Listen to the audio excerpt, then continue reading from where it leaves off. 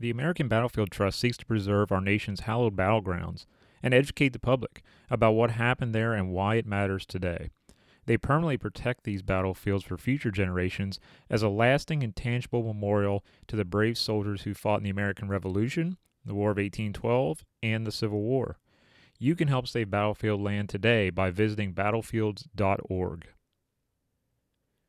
Shepherd University's George Tyler Moore Center for the Study of the Civil War and Department of History invite undergraduate students from across the country to come and spend a semester at their historic crossroads town of Shepherdstown, West Virginia.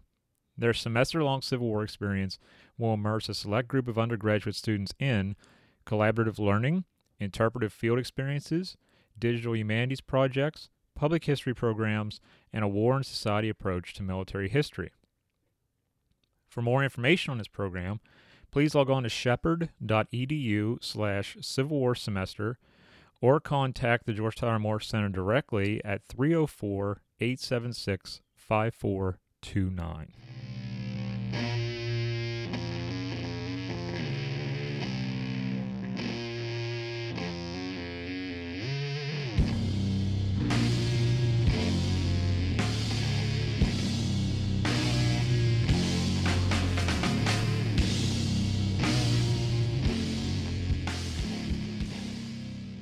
What's up, everybody? Thank you for tuning in to this episode of the Tattooed Historian Show. We're rolling right along here with more interviews, and today I'm interviewing Scott Douglas. Scott works at the Fort Dobbs site in North Carolina. It's an old 18th century French and Indian War fort that's being reconstructed. They've been doing archaeological digs there for a number of years, and this fort is going to be crisp and clean and new. Hopefully by the end of this year, the whole fortress will be up and running. It's basically a large wooden structure, blockhouse style structure, and it will be ready for you to visit and view here by the end of 2019. I think Scott said it should be up and running by September or around September. Hopefully they stay on that calendar. But I really appreciate you all tuning in. This one's going to be great. It's about archaeology and reconstruction. We talk about 18th century on the North Carolina frontier, cover a lot of things in a short period of time. And please remember to subscribe to the podcast, like the podcast, share it. It really means a lot to me to get the word out there about some new history being put out to the masses. It's really something that I enjoy doing, and I enjoy getting your feedback as well. So without further ado, ladies and gentlemen, Mr. Scott Douglas from the Fort Dobbs site in North Carolina.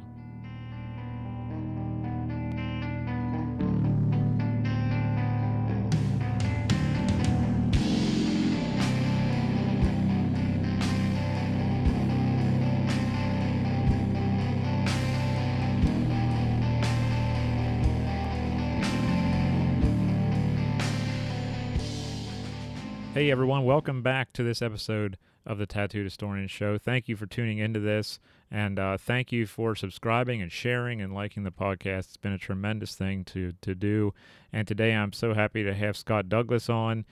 Scott is he does work at Fort Dobbs, and I'm very happy to have him on here after some minor technical difficulties the end of last week. We finally got everything figured out. So, Scott, thanks for being on. Yeah, pleasure. Good to be here. It's great to have you, and you are located at Fort Dobbs in North Carolina, correct? Yeah, that's right. Fort Dobbs is one of the state historic sites run by the state of North Carolina. We're actually in Statesville. It's about an hour north of Charlotte. Okay, I've been in around that area, so I know right where you're at. I wondered exactly where in North Carolina Fort Dobbs was. Yeah, so it's kind of the western edge of the Piedmont section. We're not quite in the mountains. Mm-hmm. It was the frontier at one point. It's definitely not anymore. Right. Yeah, exactly. It's kind of like the some of the French and Indian War forts we have up here in western Pennsylvania, kind of along the same vein. Sure, exactly. Yeah, it's you kind of de facto during the French and Indian War get sometimes planned, sometimes not, almost a chain of forts going up the frontier of all of England's colonies, and Fort Dobbs happens to be the one that North Carolina had on the western side of our colony. So when did Fort Dobbs become a thing? When was it first started? Well, pretty soon after the French and Indian War kicks off, in 1754, as Virginia's military action, is instigated against the French, and we start to see actual fighting occur. Governor Dinwiddie of Virginia puts out a call for assistance to the other colonies, as well as asking Britain itself to send troops. And actually, North Carolina, despite being one of the poorest of all of the colonies, is the first to vote to raise soldiers to send to Virginia's aid. They don't actually get up to Pennsylvania in time to help George Washington avoid his defeat at Fort Necessity, but it was the thought that counted. So right. Yeah. They quickly try to get some guys in service and scrape together some guns. But it's in 1755, the next year, that the colony's newly arrived governor, Arthur Dobbs, really tries to take command of the military situation, put his colony in a state of defense. He's really worried about the French attacking the coastal ports, and he builds eventually a series of forts out there at the ocean. But he's also has an eye to the frontier and to possible raids and invasion by French allied native peoples. And so to that end, he has Fort Dobbs constructed. When was the first time the fort actually came under attack, if at all, during this? I guess it was during the Anglo-Cherokee War. Yeah, so the Anglo-Cherokee War is kind of a sub-war it's spawned by the French and Indian War itself. That's still going on. A few years into the conflict, we see the Cherokee, who have been tentative allies of the British in the first couple years of the conflict.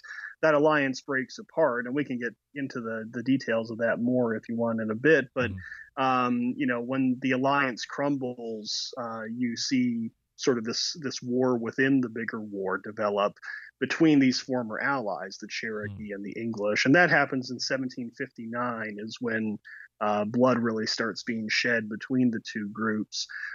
So it's actually, we know in 1760, on February 27th, 1760, is the one documented action that occurs at Fort Dobbs itself. There's a lot of other violence in the region, very close by the fort in some cases. But there's one battle actually at the fort itself that we know of. So what kinds of, when it comes to this kind of era, a lot of my listeners deal with 19th century, 20th century, but I do have some 18th century listeners.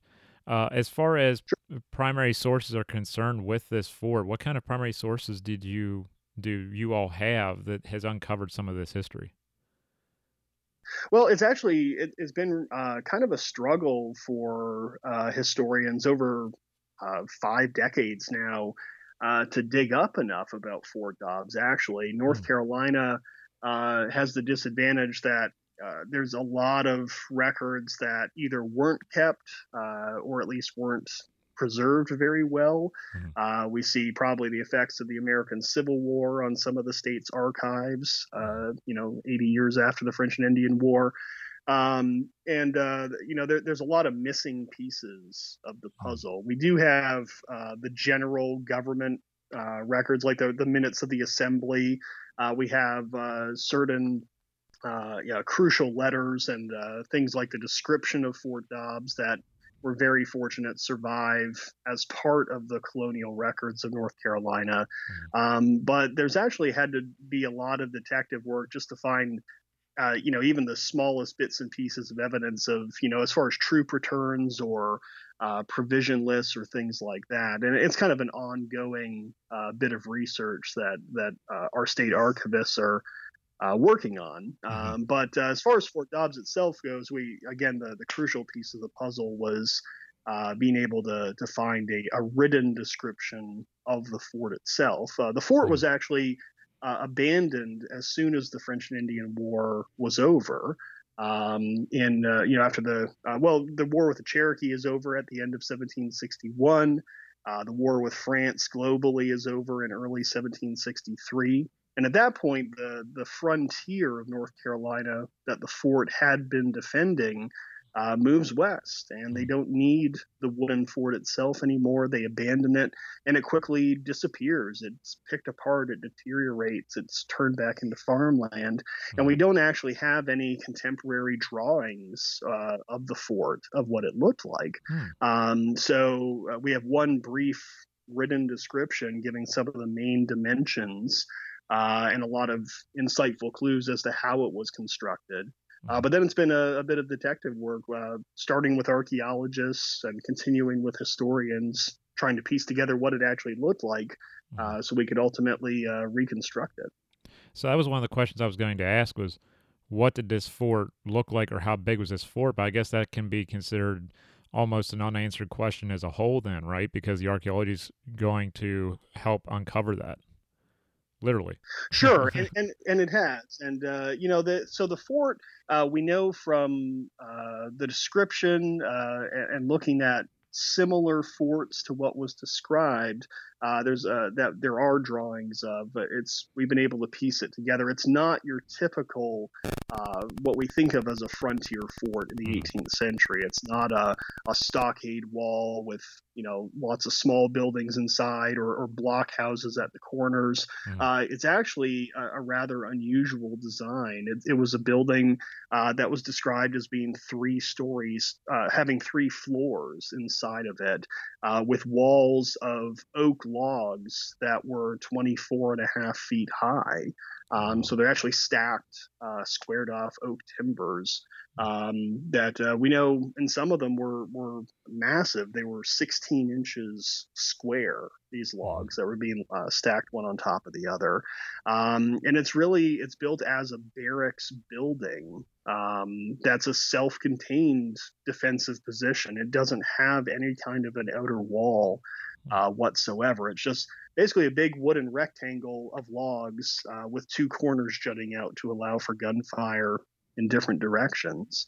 And there's a couple forts that we have drawings of that were similar, that were in New York or what is now Maine, built in the same time period. This is the only one that we know of here in the southern colonies that followed that plan. So is this kind of like an oversized blockhouse then? It is. It's a blockhouse on steroids. Yeah. Right. So instead of your typical just 2-story at the corner of a fort kind of deal that maybe 10 guys can man. I mean, it's a living space. It's with a central chimney. There's actually that's dividing the building into multiple rooms for different uses, for enlisted men's quarters, for officers' quarters. There's a cellar that's below the 3-story structure for food and ammunition storage. It has a well that's was actually inside the building. It's a totally protected source of water for these men. And it's their house, it's their barracks, but it's built out of materials that can withstand any kind of musketry that is going to come across. They're not really worried in North Carolina about the French army actually invading Western North Carolina. They don't really have a lot of field forces directed at the South, just like the British Army is mainly active up north. So they don't have to defend this big towering blockhouse against artillery. It's just got to withstand musket fire from Native Americans. And so, it's a huge, 8,000 square foot timber structure. Wow. That's a pretty big structure for that time to be all encased like that. Pretty amazing. Oh, definitely. In fact, it was the description notes that it was a substantial building, and it's actually been kind of funny as we've been reconstructing it. Some of our visitors that have come to the site and watched, check up on the progress. I've had people, modern 21st century people, use the term substantial when they see the building, and it's not a term that I use in my everyday life right. To describe them. Right. I just think it's interesting how they use that exact term that was used in the historic description of, wow, that's a huge building. Yeah. And in the 1760s, when this this fort is basically left go, and settlements move away, or the population moves west, and the fort's neglected basically for years. Are there theories as to maybe pieces of the fort were taken to local farms to use for building, or anything like that, or is that That's still? yeah. We unfortunately, it cuts both ways. It's good and it's bad. We have oral history of Mhm, the region. mhm, It's obviously has to be taken with a huge grain of salt.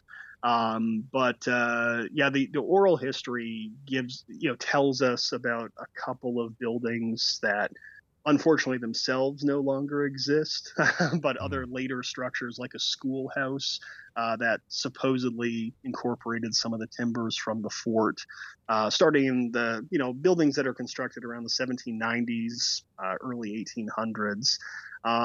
We know the fort, while it's officially closed in 1764, we know it deteriorates really fast. The next governor of North Carolina, William Tryon, actually tours the western part of his colony.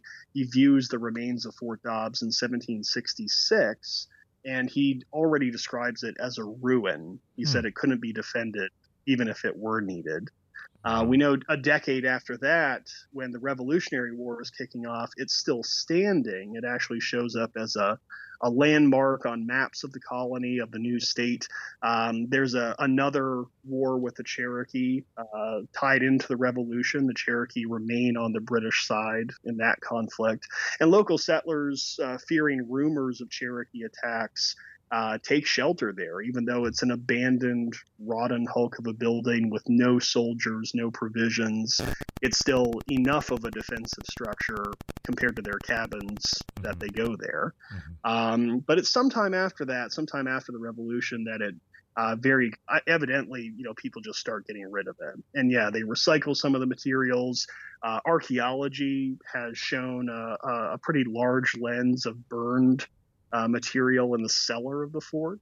Hmm. So we think it's likely at one point that they, at the very least, use that as a burning pit as they're dismantling the building. Hmm. If they don't torch the whole thing itself, just to turn it into farmland. So Yeah. How has that archaeology helped with the reconstruction efforts? well, a lot. We there was no foundation for the fort that was found, and we think that's actually part of the reason that it deteriorated so fast. Is that the logs were likely placed just right on the ground, Hmm. and that's not something you want to do if you want to build a permanent structure, obviously. But they must have viewed it during the war as a temporary measure, just something to get by for a few years. And so, even there, finding the lack of a foundation in archaeology gives us clues about how they built it, why it disappears so fast. The original cellar, the gunpowder magazine, that well, also a defensive ditch surrounding the building that we think was likely filled with an abattis of sharpened tree Hmm. branches. All those earthen features were able to be restored. We're blessed here in this part of North Carolina with very hard clay soil, which is not great if you want to plant a garden, but it is good for preserving subterranean, shovel marks and things like that in the Yeah. ground, so that we were able to restore the profile of all that, Hmm. and give us the area in which the building stood. And then Hmm. that, coupled with the written description of it, allowed us to pinpoint it pretty well. That's awesome. When did the archaeological digs start at Fort Dobbs? Well, I mean, the first record we have of somebody digging at the site of the fort is actually from 1847. Wow. And we know at that point there's nothing left. The well itself has collapsed and been filled in. There's nothing visible really, but local people still know that's where the fort was. And evidently, in 1847, some locals decided that they wanted to act on an urban legend that they had, that the fort's cannons had been thrown down the well. Hmm. They wanted to find these cannons, Hmm. and so they start digging, and they dig all the way to the bottom of the fort's well shaft. They actually don't find any cannons because we know today that everything was taken out of the building. at the end of the war. But that's actually the first time that people dig to discover something about Fort Dobbs. Official archaeology begins there I think the first test dig is in 1968. At that time, the property was actually preserved by the Daughters of the American Revolution. They had taken it upon themselves back in 1909 to protect the site, but they didn't know very much about it. And so the state of North Carolina started digs in the 60s. And since then, we've had, to varying scales, 10 archaeological investigations so far. But some of those early ones, they dug up an acre of land all around the fort site, and they lasted all summer as a single dig. So, and through all of this, is there a nonprofit that runs the operation to help fund all of this? Well, yeah, there's actually a really effective partnership in place right now between the state of North Carolina, which owns and operates the property. The state maintains a small staff of us that work there. We are a state government entity, but we have a nonprofit group associated with us. They're known as the Friends of Fort Dobbs, and the Friends, through memberships, through donations, by obtaining grants that we can't necessarily get as a government organization. The Friends of Fort Dobbs have done stellar work in their current incarnation, about a 16-year-old organization, to enable us to put on special events, educational programs, to build up our living history, closet and weapons and all that stuff. And ultimately, their biggest thing has been they've been the ones who kickstarted the reconstruction of the fort itself. They actually, under the direction of a former director of the site, Beth Hill, who's at Fort Ticonderoga right now, they were able to start the process of planning and designing and fundraising. They actually ended up raising and spending more than $1 million of private money on this project before the state of North Carolina then decided, okay, we're going to finish this up. So it's been a good public-private partnership between the two. Now, is the fort finished with reconstruction, or is it still under reconstruction? We are almost done. In fact, I was at the site today, and for the first time in 2.5 years since we started the physical reconstruction, there is no orange construction fence on our historic site anymore. they actually took it up.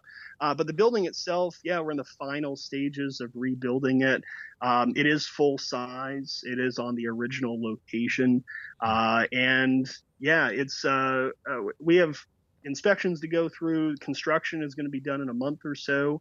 We expect the fort to officially be able to welcome the public inside before fall, probably in September. We're going to open it. So, wow, that's amazing.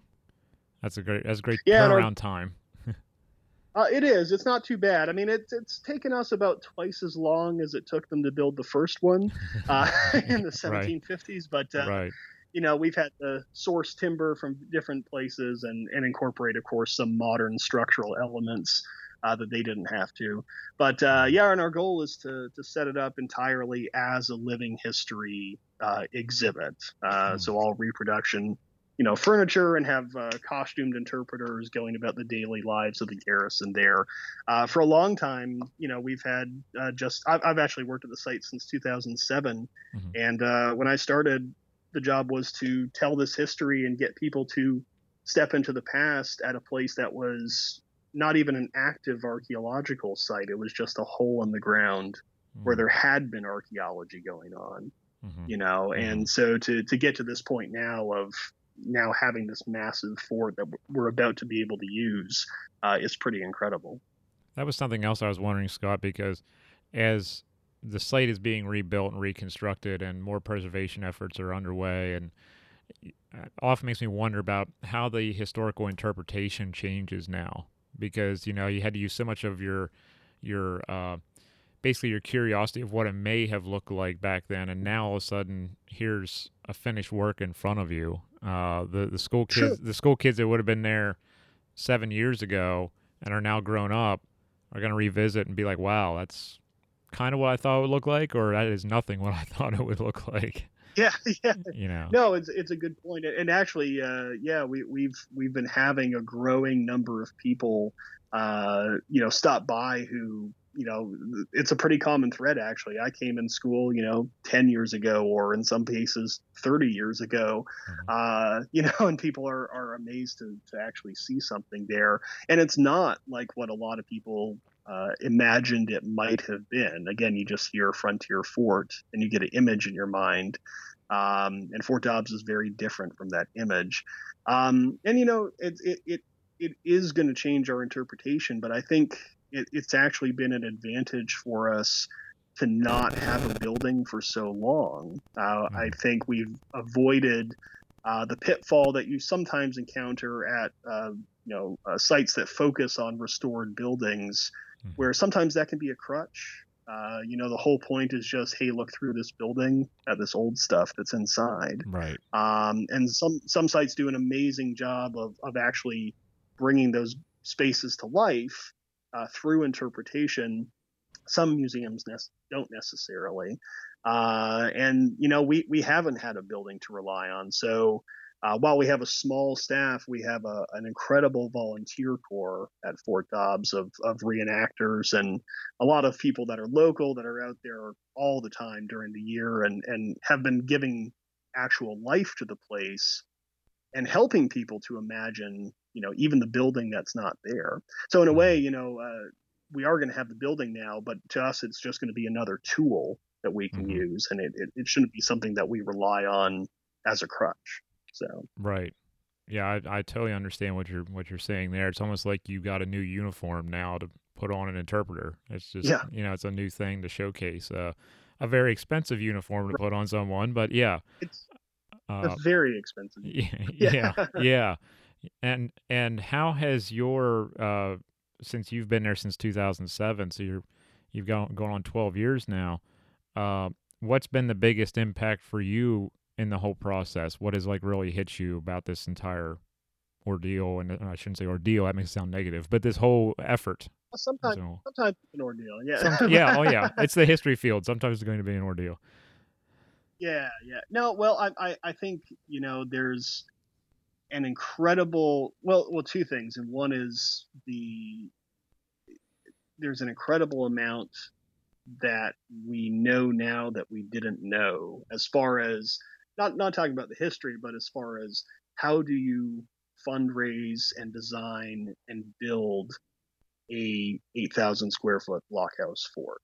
And there was a lot of not misconceptions, preconceived notions or ideas of how things would go in the process that continually got blown out of the water or changed or altered. And, you especially when you get into the governmental building codes and things like that. And, but having a good team of people that can meet those challenges and, keep coming up with solutions and ways to get around obstacles that have come up through this very long process to get us to having that fort there.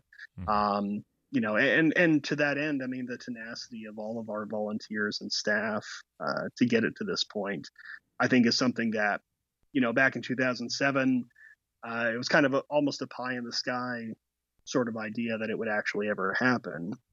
But it's been impressive to have all this help to get us to this point. That's great.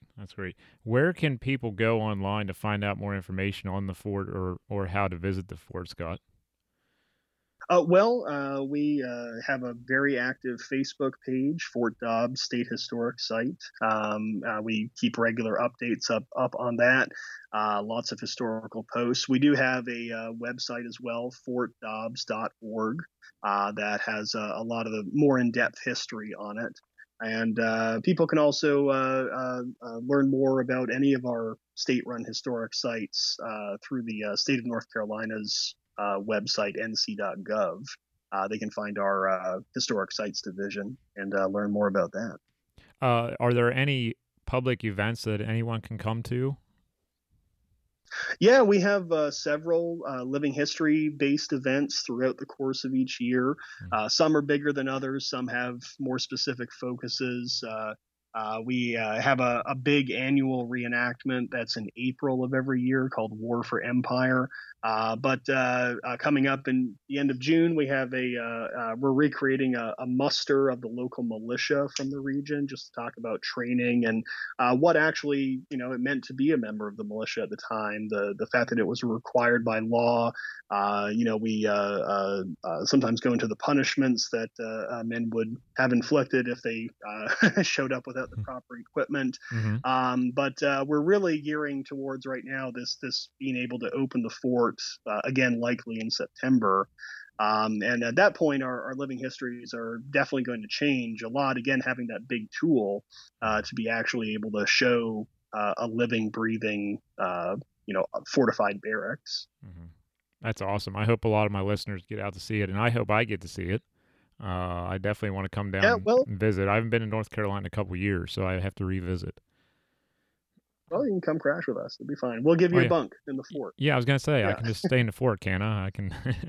yeah, I've done that before. Not that one, but I've done it in other yeah, ones.